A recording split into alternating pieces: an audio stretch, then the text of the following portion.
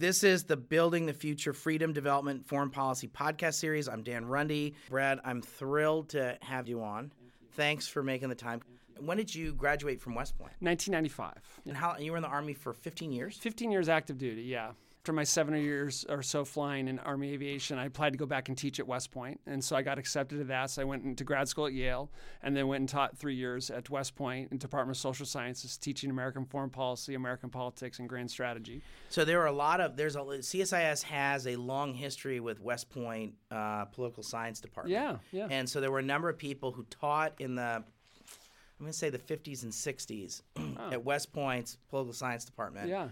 And 70s who came here and had various distinguished roles here at CSIS. Yeah. And so there was a connectivity between CSIS and West Point in another day, and that's great. So it was a wonderful. wonderfully fulfilling 3 years because there I was, an active duty Army officer, but I was able to publish and write and teach cadets, and it was just a wonderful 3 years. That's I awesome. was reluctant to leave, and then after that I did a Council on Foreign Relations, International Affairs Fellowship on the Foreign Relations, and then Pentagon for 2 years, Afghanistan, came back, got out, and then that's when my Senate time started. You were in Afghanistan? I was for 6 months. What were you doing there? The first 3 months I worked under General McChrystal to stand up a Task Force 2010, Design and Task Force 2010, whose purpose was to identify corruption in U.S. contracting networks that was used to get money for the Taliban. And then in the second 3 years, I worked under General McMaster and General Petraeus, the subsequent 3 months, right? Working on Combined Joint Interagency Task Force Shafafiyat, working on Afghan corruption, and I wrote General Petraeus' counterinsurgency contracting guidance for him under McMaster's 2 years. Great. So, yeah. That's great. So that must have been great. What was that like working for these generals, these famous people? It was amazing. I think General McMaster is the chairman of our board of advisors at the Center of Military Political Power, and so I think he's just a national treasure, frankly.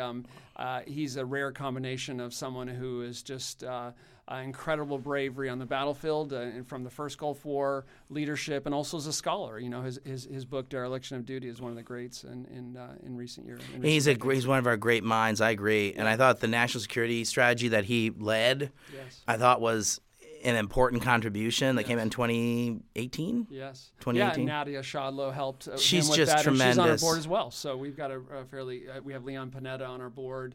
We got Bob Work. I saw your Shadlow, board. David It's Kincoln. great. You have a great lineup. Yeah, we're proud of it. I'll come back to you about that, but that is please. fantastic. Yeah. I'm sure it speaks to you and also speaks to FDD.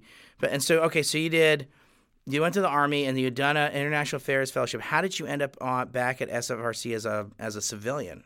How'd that happen? So I made the kind of unusual decision to get out of the Army at 15 years active duties. You know, some people called me brave, some people called me foolish, but I felt like that there might be opportunities for me outside of the Army, and so I gave it a shot. So before my Afghanistan deployment, I put in my paperwork to get out, did my deployment, came back and got out. And I was within a couple hours literally of accepting a job with a defense supplier when I got a call from Kelly Ayotte's office, the senator from New Hampshire, newly elected, looking for someone to staff her on the Armed Services Committee. And 2 hours later, I was in a suit, having shaved and being interviewed outside the Senate floor by Senator Ayotte. And that began my work supporting her on the Armed Services Committee for 6 years, on the Readiness Subcommittee as chair and ranking member. And it was just an incredibly fulfilling time for me. That must have been amazing. She did a lot of international travel as her duties. Did you accompany her? She did travel a fair amount. I did not travel with her all the time. I did plan one particular trip for her with Senator Donnelly. Yeah. And we went to Ukraine, Israel, and Afghanistan. And so I put that trip together for her and traveled with her. That's great. But just, basically staffing her more or less for every Armed Service Committee hearing for 6 years. I mean, that's amazing. Working on important things like restoring all the American graves at Clark Veterans Cemetery that had been covered in volcanic ash to preventing what we considered the premature retirement of the A-10, to advocating for the absolute premature retirement of the A-10. So things that I'll enjoy telling the grandkids about someday. So on just on the A-10, the A-10 is the A-10 Warthog. It's and it's it's something that the Army likes and the Air Force doesn't. That's a fairly good summary. Right. I'm a former Black Hawk pilot, and so we all love the aircraft that we fly. A-10 pilots are very partial to the A-10. But in the end, every aircraft is retired sooner or later. The question is, when do you retire and what do you replace it with? And the argument that we made was, Air Force, you should not retire the A-10 until you have an equally capable close air support platform. Because when our guys on the ground call for help and are getting shot at, good enough is not good enough. Thank you. And I don't want to be writing. No one should be writing letters home to husbands, wives, or parents saying, that your husband or wife would be alive if we. And unfortunately, that's not theoretical. There was an incident in Afghanistan in 2014 or 2015 where 4 or 5 Americans died because a B-1 was sent for a close air support mission. And have they gotten rid of the A-10 at this point? No, they haven't. And actually, the Chief of Staff of the Air Force just said in the last week that it's going to be flying into the 2030s. So, it would have been gone by now long ago if it weren't for the efforts of Ayotte and McCain. And to Senator Ayotte's credit, she did it without the help of a major defense company. We basically listened to our infantrymen, our special operators, and our air controllers, who said there is no better platform. And Senator Ayotte undertook a 4-year effort without the help of any defense money or defense suppliers, and year by year defeated the Air Force, not because the Air Force was evil. The Air Force had a finite budget imposed upon them, and they said, we need to retire this to make room for the F-35. Our argument is we understand that, but don't come to the Hill and make the argument that all aircraft are equal, because they're not. What they should have said is there's going to be a decline in the quality of close air support. We'll do our best to mitigate that decline. That's what they should have said. What they instead said is all aircraft are equal, and that was not true. I totally agree with that. That is so. I'm glad I asked the A-10 question. Sorry, don't get me started. You were Kelly Ayotte's A-10 guy. Yeah. That will get me a coffee in some circles and curses in another, depending who you. Well, talk I to. will buy you a really big latte as a result of that. I think that's great. Okay. And so what? So you worked on the A-10 with her, and she was a tremendous senator. Yeah, she was. She really believed in U.S. international leadership and engagement. She believed that all other things being equal, we need to operate from a position of strength, not belligerence, but strength, and that things tend to work out better for the American people when the United States is strong. And if we don't lead, someone else will, i.e. China and Russia. And so that's one of the great things about working for her is that I felt so aligned with her in all the major areas, certainly within my portfolio. And over time, I was able, I think, to earn her trust. And so she gave me a very long leash, and I kind of understood her commander's guidance, if you will. And then I moved out and made the details happen. And so were there other things? So you worked in the A-10. What was that like in terms of, she was just tireless on that issue. Was part of your job trying to helping her find allies for this, partnering with staff? How did that come about? It was. Her husband flew the A-10 in the first Gulf War. So frankly, I think it was probably a kitchen table discussion at one point. But then as I quickly dug into it, I started to become a true believer myself. I started to learn the details about not just the aircraft, but the pilots and the unique relationship they have with our infantrymen and the people on the ground. And so I really became a true believer. And the neat thing about Capitol Hill is once you identify yourself with a particular issue, people come to you. And so over time, we developed a network where I would find out something from the Air Force before the Air Force battalion commander knew it, because they were contacting us offline saying, hey, you need to know this, they're doing that. And so when she would go into hearing, we would know more every time than the Air Force witness was about what was happening within the service. And that played to our tremendous advantage. And when the Air Force up to the 2-star level refused to answer Senator Ayotte's questions, I recommended, and she put a hold on the nominee to be Secretary of the Air Force until they were responsive. So right from the beginning, Senator Ayotte said, I'm not playing here. You're going to take me seriously. I'm on your oversight committee. We're the Article I branch of government. American lives are on the line. You need to answer my question. Amen. So that's great. And so sadly she lost. That made me very about sad. 0.1%, but who's counting? Yeah. It was horrible. It was really horrible. I just really admire her very much, and I hope we haven't seen the last of her public service. She's a very, very special public servant. I'm a great admirer of her work, and obviously she had folks like yourself that helped her, succeed in her role as a U.S. Senator. Yeah, no, she was a wonderful boss. She lost by a razor-thin margin. New Hampshire's been a purple state for a while, depending whether it's a presidential year or a midterm year. But she's remained busy. She's a former attorney general of her state, working under governors of both parties. She's argued before the Supreme Court. She's staying busy. She's young. She's smart. She's a defense hawk woman from New England. So I suspect she's not done, but we'll see. Exactly.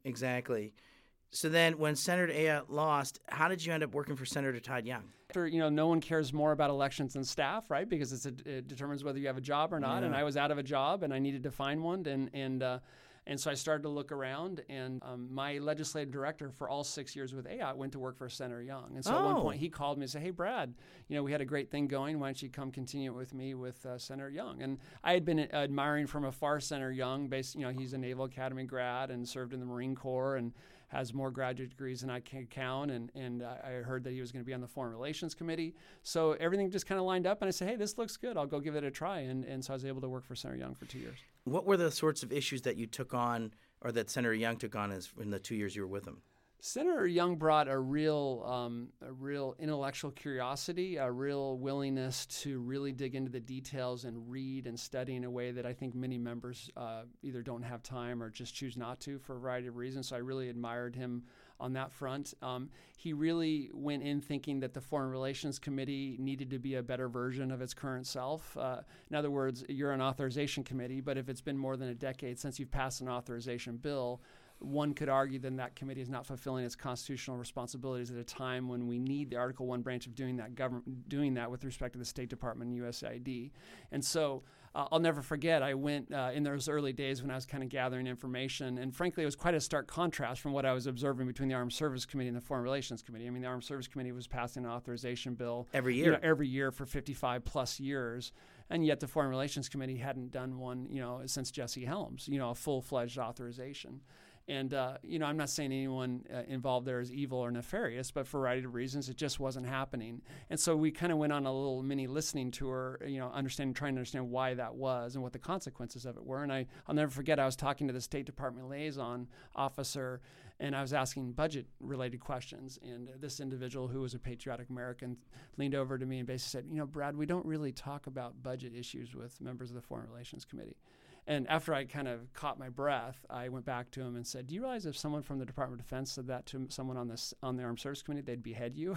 Yeah. And the reason that individual felt comfortable saying that to me is because the Foreign Relations Committee had not passed an authorization bill against Jesse Helms. So why would they care? Why would they just not work with the Appropriations Committee? So, we could talk at length about why that is and what the consequences of that. But I think now more than ever, the American people need a Article I branch of government that's fulfilling its responsibilities. And if you're an authorization committee, you should be passing an authorization bill. Why do you think that is? Why is that? I think it's I made the comparison earlier to the Armed Services Committee. To be fair, it's not a completely fair comparison, right? Because every senator, every congressperson has service members who live in their district. You have military bases, you have defense suppliers. There's nothing really equivalent like that for state and USAID. I mean, you have former Foreign Service officers and like that, but nothing like that. And so there's less of a parochial incentive, I think. I think also there's more of an opportunity for poison pill amendments. So when it comes to the floor, you're going to have certain senators who are going to want to introduce legislation to cut all foreign aid or things like that. So for all sorts of reasons, it's harder to get it out of committee, and it's harder to get it off the floor, and there's less parochial interest or incentive to do it. What else? Tell us about some of the other things, because he has become somebody that, if you care about development or you care about foreign policy on the Republican Party, he's one of the first phone calls you make now, partially because of you and partially because of his leadership and interest. Yeah, I mean, it's so much of it is about being on the appropriate committee, and he's on, despite what I just said about the Foreign Relations Committee, it is the right committee to be on in many ways if you want to be active in these development related issues. And he comes from the strain of the Republican Party that I would characterize as kind of the Mattis school, that that we need all elements of U.S. military power, not just the military. You need super empowered, well-resourced, well-designed, well-implemented diplomacy and development. Amen. And the less effective we are as a country in terms of our diplomacy and development, unfortunately, the more we're going to have to use the military. We're going to have to buy more bullets. And as the chair of CNPP, General McMaster, often says, and Nadia Shadla says as well, we need to consolidate military gains after we achieve them. And if you don't consolidate military gains after you achieve them, you're going to have to be back a few months or a few years later doing the very same thing with the blood and treasure of our service members. And so when I see the Trump administration, when I saw the Trump administration recommending that we cut state and USAID by 30%, that's why Senator Young led 2 years in a row 40-plus member letters saying, no, that's not going to happen. That's one, it's not going to happen, and two, that's counter to America's interest. And so I really admire your work, Dan, on development issues. And when we were looking around town for a think tank to partner with and a leader to partner with, you were just an absolute no-brainer. And frankly, this kind of tying the threads together here, during one hearing, Senator Young leaned over to me and said, Brad, I want to get things done. I'm frustrated that, Congress is not functioning the way I want it to. Let's try to find ways, much like Paul Ryan did in working with outside groups, to try to advance the ball and make progress. And so It was that conversation that led me to call you. That's and, amazing. And that's what led to the development task force that you led, and that he and Senator Shaheen were so proud to co-chair. Yeah, talk about that, because I'd love to talk about myself, but I'd love to hear your version of it, because I loved working on that with you. Yeah, no, it's sincere, because I think there's bipartisan agreement that Congress is not in many ways working the way that we want it to.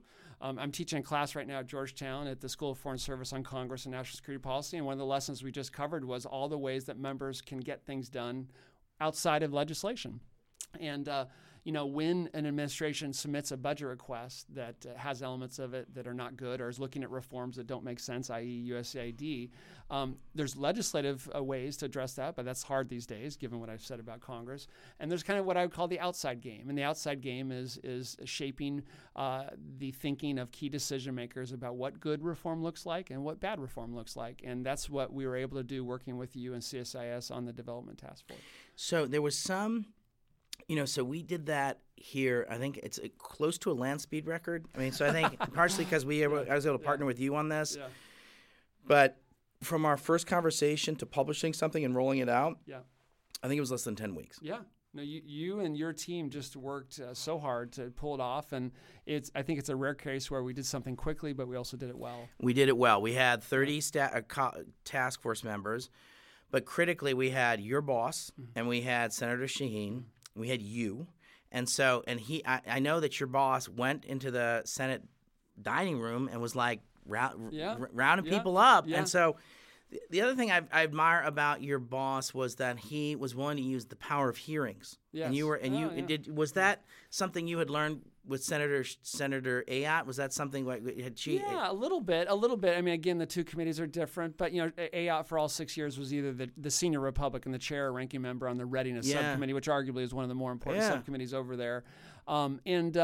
When we were putting in our wish list for which subcommittee Senator Young wanted to chair, there was this multilateral subcommittee had kind of the longest, silliest title you could imagine. Like CSIS or CMPP, FDD. Right. Think of the acronym for that one. But what I quickly realized is that long, silly title gave us a jurisdiction you could drive a truck to basically cover anything we want. If I set the word multilateral in front of it, we could do anything we wanted. I thought of that too, and I saw that. It's like, you guys can do anything you want from this committee. I mean, energy, environment, anything economic you policy. I mean, that kind of covers everything other than the kitchen sink. Yeah.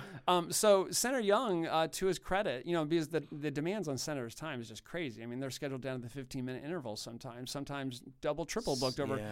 So if my count is right, over the 2 years that I was there with him, he did 8 subcommittee hearings, and I believe in the previous 2 years they did 1. So one day, and I don't want to oversell that. A hearing is not legislation. No, but you do what you can with what you have, and that's what he was doing with those hearings. And he did a hearing on why food security matters.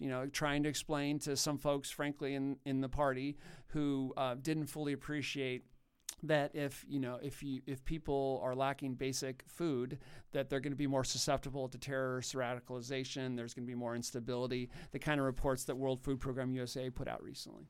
So, and then he had a good relationship with Senator Merkley.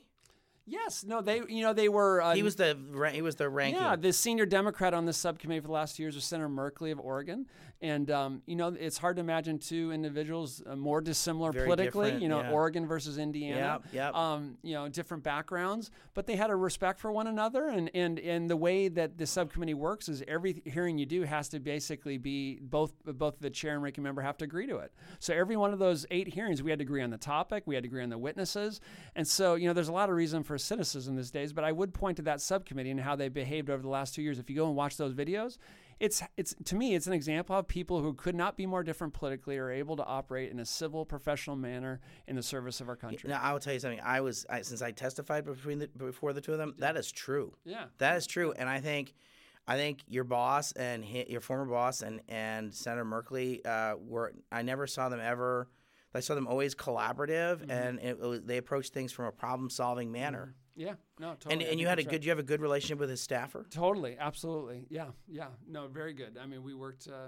Again, none of those hearings would have happened if there wasn't both member and staff level coordination. Yeah, I think that's absolutely the case. Okay, so finally on Capitol Hill. So if somebody said to you, okay, I've just been named a staffer to work with Lindsey Graham or some other let's call it a conservative internationalist Republican senator on either armed services or Senate Foreign Relations, what advice would you give that staffer? What would be 2 or 3 pieces of advice that you would say to a staffer? Well, I'd say congratulations on having a job in the United States Senate. I mean, a little silly saying that I have is it's one of those places where you can be shaving and think of a question, and then 2 hours later, a U.S. Senator is asking that of the Secretary of Defense or the Secretary of State. And then 2 hours later, or sometimes even before you leave the hearing, you're reading a political story about the idea you had when you're shaving. And then 3 months later, it's U.S. law. So if your goal is to make a difference, if your goal is to do good, working on Capitol Hill it's a thrill. It's exhilarating. And so for any young folks out there listening, I mean, I just really would encourage you to consider a job in the U.S. government generally, but in particular on Capitol Hill. It's just a wonderful place to start. And obviously I stayed for there a while for I enjoyed it so much. So 1, congratulations to say. 2, congratulations on working for a member who's on a national security committee, because that's going to enable you to do a lot of things that you wouldn't otherwise if you didn't have a member on that committee. 3, I would say work hard to earn the trust of your member as quickly as possible. Make sure that you're aligned with that member, because you're going to be working so hard, you're going to be working so late. You don't want to be working for a member who has views that are disparate from yours. Make sure you're aligned. If you are aligned, work to get their trust as quickly as possible, and then move out and be proactive. Everything you do, you need to have attention to detail. If it's got your name on it, they got to know that it's quality and that it's correct.